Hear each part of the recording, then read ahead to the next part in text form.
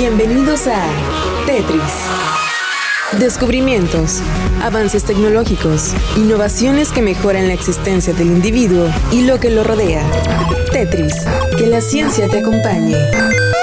Al parecer, la idea que nos han clavado las películas y series de ver la vida resumida al momento de morir parece que es cierta. En un estudio realizado por neurocientíficos de diferentes países, se dio a conocer que, al momento de morir, se registra en el cerebro actividad parecida a la del sueño, especialmente cuando se producen recuerdos o se entra en un estado de meditación.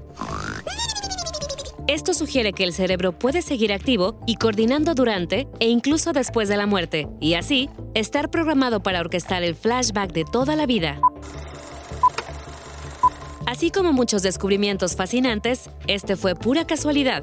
De acuerdo con los reportes, los científicos solo iban a medir las ondas cerebrales de un hombre de 87 años que sufría de epilepsia. Sin embargo, durante la grabación de la actividad cerebral del sujeto, este sufrió un paro cardíaco. Así fue como se registraron estos datos. ¡Wow! El electroencefalograma reveló que 30 segundos antes y después de la muerte, la actividad del cerebro es parecida a la que se presenta en sueños y recuerdos. Son con estos datos que se sugiere que hay un recuerdo al final de la vida. ¿Este recuerdo podría ser como el que nos pintan en las películas? Nos es imposible saberlo con certeza, pero ahora hay elementos para sugerirlo. ¿Y tú, qué opinas al respecto? Esto fue Tetris por Radiante FM.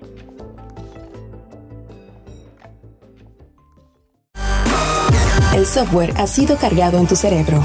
Ahora puedes usarlo y compartirlo. Esto ha sido todo en Tetris. Te esperamos en la siguiente emisión.